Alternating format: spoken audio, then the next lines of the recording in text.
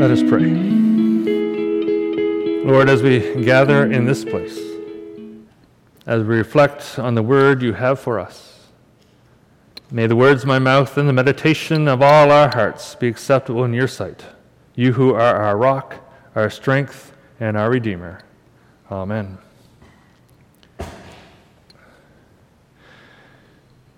It's been an exciting week to be a fan of Canadian tennis. Now, I don't know if you've been paying attention to the U.S. Open happening in New York these last 2 weeks, but 3 Canadians made it to the semifinal, various semifinals. Leylah Fernandez came out of nowhere to shock the world by beating some of the best women who have ever played tennis in the last 10 years. And she is the sole Canadian who made it to the championship final last night. Now, sadly, her story came to an end. She lost last evening in a tough battle, but her story, I think, will continue for some time, especially since she just celebrated her 19th birthday last Monday. All week long, she kept fielding questions from reporters like, "How are you doing this?" And her reply was the same every time, "I don't know." Which means, to me, it tells us she was very well trained. It means it's completely natural for her to handle the pressure situations she finds herself in. When you compete at an elite level, whether it's in sports or music or business or whatever, when you compete at such a high level, your skill only gets you so far. Leylah is not the most skilled player on the planet, at least not yet. She's not the most skilled player. She's not the strongest. She's certainly not the biggest if you've seen her. She's a small young lady. But she is quite possibly one of the best prepared. She works hard on her skills, of course, but she also says she has spent years, hard years, working on the mental toughness that prepared her for the biggest contests of her life. So she, on top of her skills, she worked on this toughness so that she would be mentally strong. And she's so mentally strong that you can see her opponents crumbling on the court. In fact, she beat one of the top players in the world, and they don't know if they're going to play tennis again after playing her. Leylah has prepared her body physically, yes, but maybe even more importantly, she's prepared herself mentally or spiritually to handle the pressure she faces in these huge moments. And at the same time, her opponents are frustrated and smashing their rackets on the court.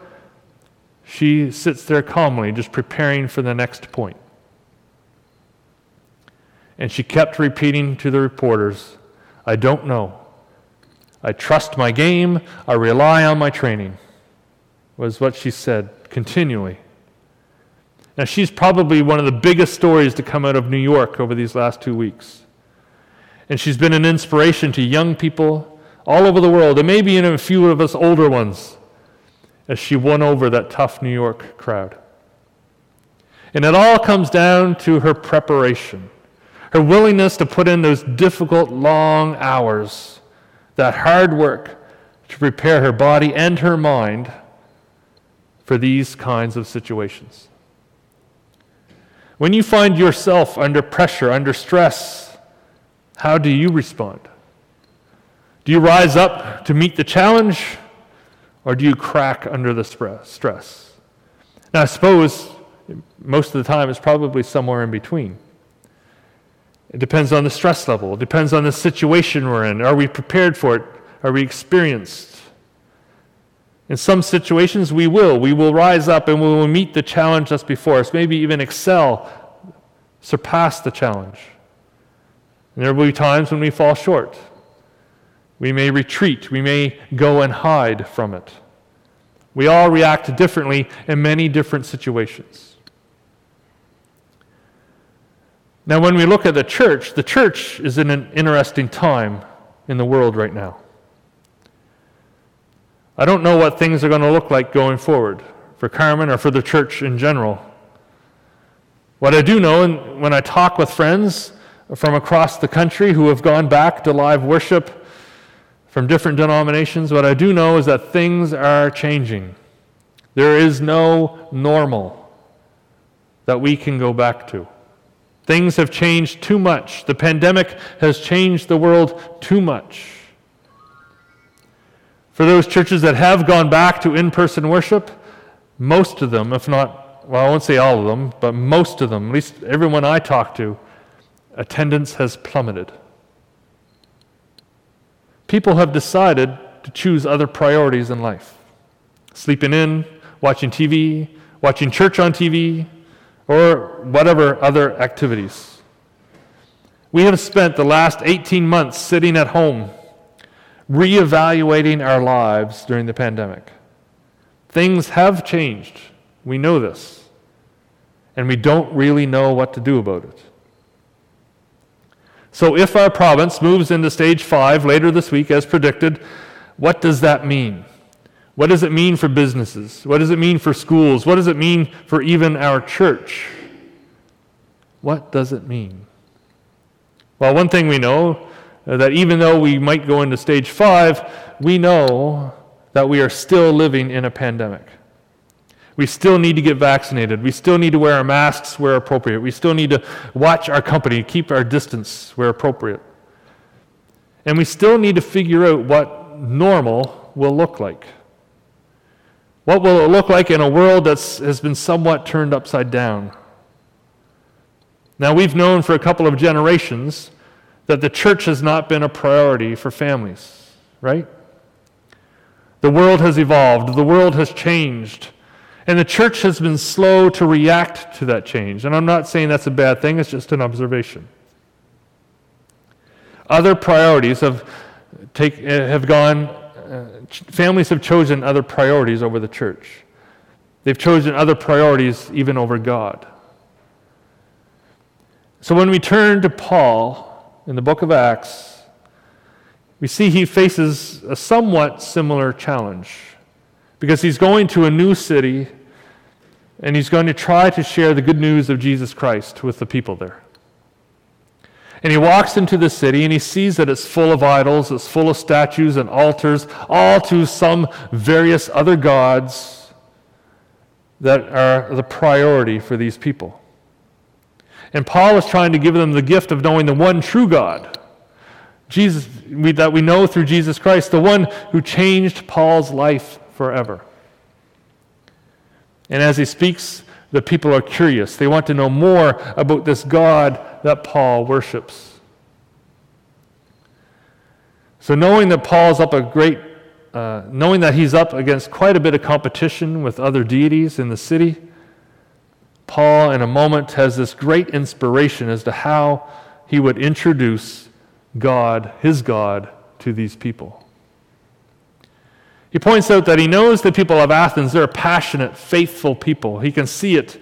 They have great reverence for their various gods, as he sees in their altars and statues.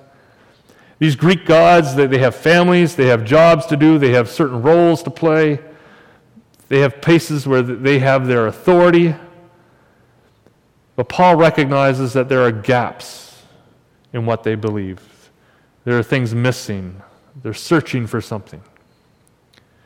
And as Paul walks through the city, he comes across this altar that's dedicated to an unknown God. And here is his entry point into teaching the people about the God that he loves and knows. For everything that they don't know, for everything they are searching for, Paul has found an answer. And he uses this moment to teach them about his God, our God. A God that is not unknown, a God that is not hidden. And Paul says, and my version is a little bit different than what Carol read, it says, the God who made the world and everything in it, being Lord of heaven and earth, does not live in temples made by man, nor is he served by human hands as though he needed anything, since he himself gives to all mankind life and breath and everything. And he made from one man every nation of mankind to live on all the face of the earth, having determined allotted periods and boundaries of their dwelling place, that they should that they should seek God, and perhaps feel their way toward him and find him. Yet he is actually not far from each one of us. So often these other gods, like the Roman and Greek gods, they are so distant. They're living in some sort of heavenly realm. This heavenly realm is inaccessible by mere mortals. They're not seen, they're not heard from. They're just known by the stories that are told of their glory, their days of glory. This is not the way of the one true God that Paul is trying to introduce to the people of Athens. Paul tells them that this God that he worships does not live in temples. He doesn't live in temples made by humans because there's nothing God needs for us to do for him. He has done it all for us, including given us life and breath and everything, creating each and every one of us. And because he has created us, he remains close to us, for he sees us as his children. And as Paul continues, he shares that it is this God who has not been created by imaginations like the other gods they worship, but is real, is present, and is with us. And our God is not angry because we've turned our back on him, but he asks us to repent and to seek him and find him, to come to him through Jesus Christ, the one whom he sent to the earth and the one he raised from the dead.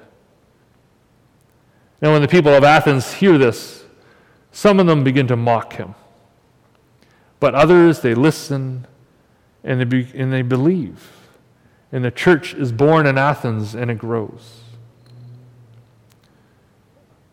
I believe we can learn from Paul in this story. We live in a world that worships many other things.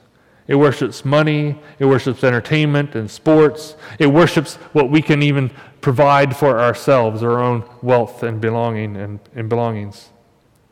Yet even as we fill our homes with these things, we keep searching for more. We're looking for something greater. What we don't realize is what we're looking for is not something we can find in a store or even in ourselves. In many ways, the world is searching for that unknown God that Paul found in Athens. But instead of worshiping at that altar, we worship in different places, like malls and stadiums and a place called Amazon, and so on and so on. Like the people of Athens, though, I believe we and the people around us are ready to hear about God. But we cannot expect them to find him on their own. Yes, God is present. Yes, we know God is incredibly near to every person on this planet. But if you don't know what you're looking for, how can you know? How can you know it's him? When I was a teenager, there was a period in my life when I could not smell certain odors. And one of them was skunk spray. I could not smell skunk spray. I don't know, because of my concussions or what, I don't know. But my nose, my brain, or whatever just would not register it. Sadly, I grew out of that and it came back. But I'd be driving down the road, maybe with my friends, and everyone in the car would begin to choke and gag, and I'm like, what's wrong? And they'd say, it's a skunk. And I would laugh, because I couldn't smell it. I wasn't suffering. It was quite handy, really. I lived in an area that seemed to be popular with skunks. But again, I grew out of that lovely special gift. If someone has never experienced something, though, if they've never experienced something new, how can they know it's there? They might not know what is right around them until someone tells them. When I lead our studies on prayer, I like to get people to stop and listen and quiet themselves and listen and write down what they feel God is telling them in the moment. And always, someone will say, I don't know if I'm doing this right. I don't think God is speaking to me. And then I ask them, look at what you wrote down.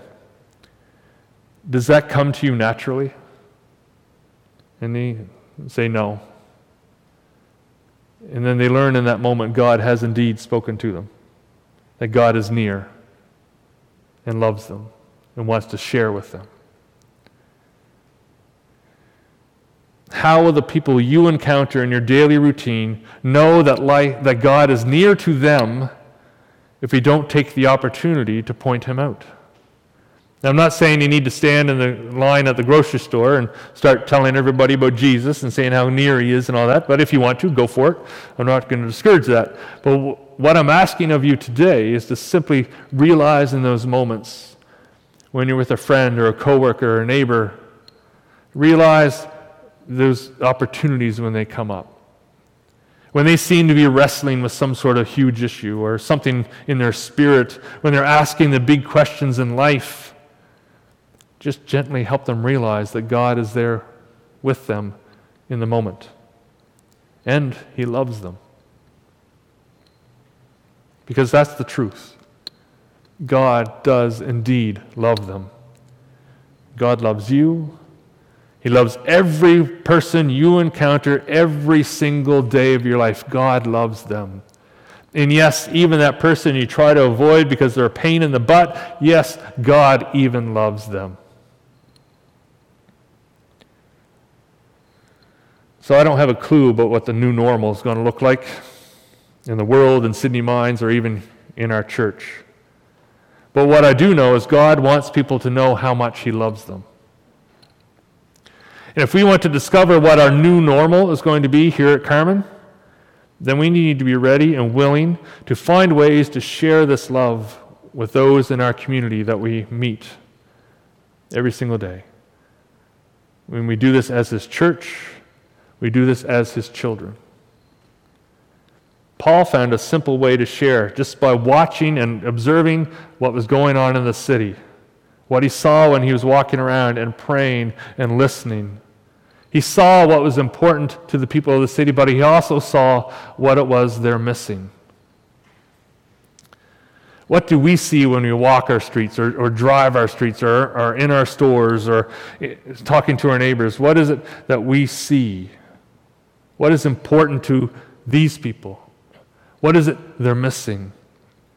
Where can God break through in the lives of the people in our community?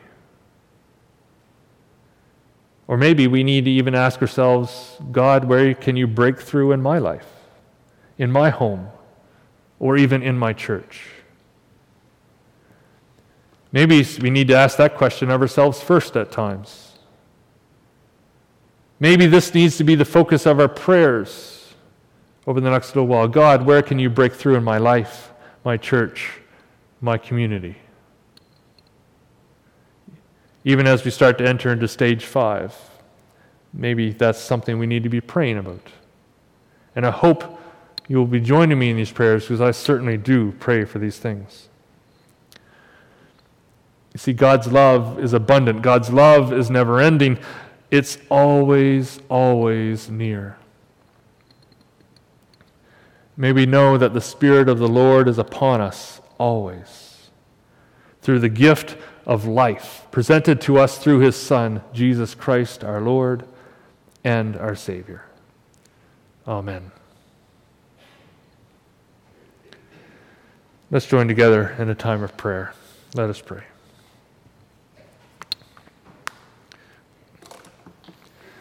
Lord, we come before you today humbled by the greatness of your love that you have for every single one of us, for every single person we meet every single day. Lord, we know that the needs of this world are great. We know that people have chosen other avenues, other idols, other things to worship over you. Yet your love remains near. Your love remains steadfast and true. Help us, O God, to recognize your presence with us today in our own lives, but also help us to recognize the presence of your Holy Spirit with those we meet. And as those we meet struggle with the daily routines, struggle with what to do, struggle with the big questions of life, oh God, give us wisdom. Give us insight. Give us this just the simple words that we can share that helps them realize that you are with them through it all. Lord, we pray for our church and for all churches as we seek ways to connect with the needs of our community in these evolving times. Help us to realize what it is that you would have us do, what you would have be as the new normal for the world in which we live and the world beyond. Lord, you have a plan. You have a way forward for us. You have a direction you would have us follow. You have a road that you are leading us down. And so we ask for your patience as we seek this road out with you, this way forward. Give us ears to hear. Give us hearts to feel your presence. And give us courage to follow you every single day.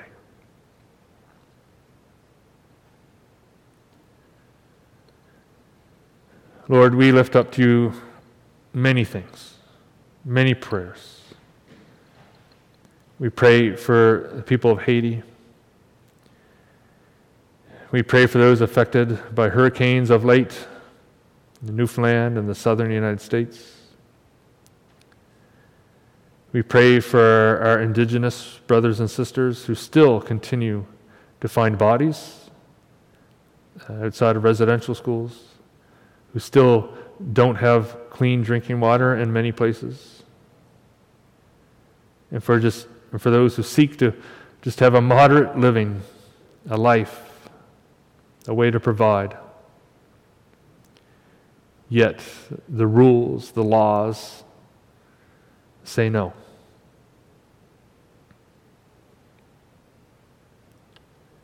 Lord, we pray that during this election, all voices will be heard. Indigenous voices, people of color, their voices, black people, the vulnerable, the weak, the homeless, the cold, the hungry.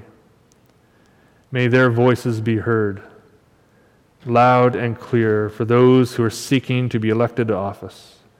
For they are the most vulnerable. They are, I won't say the weakest, but they're in the most need of support.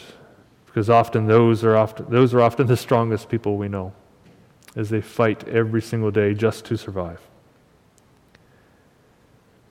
Lord, we pray against the racism that keeps rearing its ugly head in the news. Lord, we pray that there is a realization that we are all created by you. We are all one race. We are all one people. And we are all loved by you. Lord, in these uncertain days, in these uncertain times, lead us, guide us, give us strength, give us courage. Show us the way forward. For all those we have prayed for those going to surgery, for those traveling, for those waiting for tests or results or whatever it is, God, may your healing presence be with them all. May you care for them and care for those who watch over them. We pray all of this in the powerful name of Jesus Christ, our Lord and our Savior, the one who taught us to pray, Our Father, who art in heaven, hallowed be thy name. Thy kingdom come, thy will be done on earth as it is in heaven. Give us this day our daily bread, and forgive us our trespasses, as we forgive those who trespass against us. And lead us not into temptation, but deliver us from evil. For thine is the kingdom, the power, and the glory, forever and ever. Amen. Thank you for listening to Be Still and Know, a ministry of Carmen United Church in Sydney Mines. To learn more about our ministry, please visit our website, www.carmenunited.ca. May God bless you this day.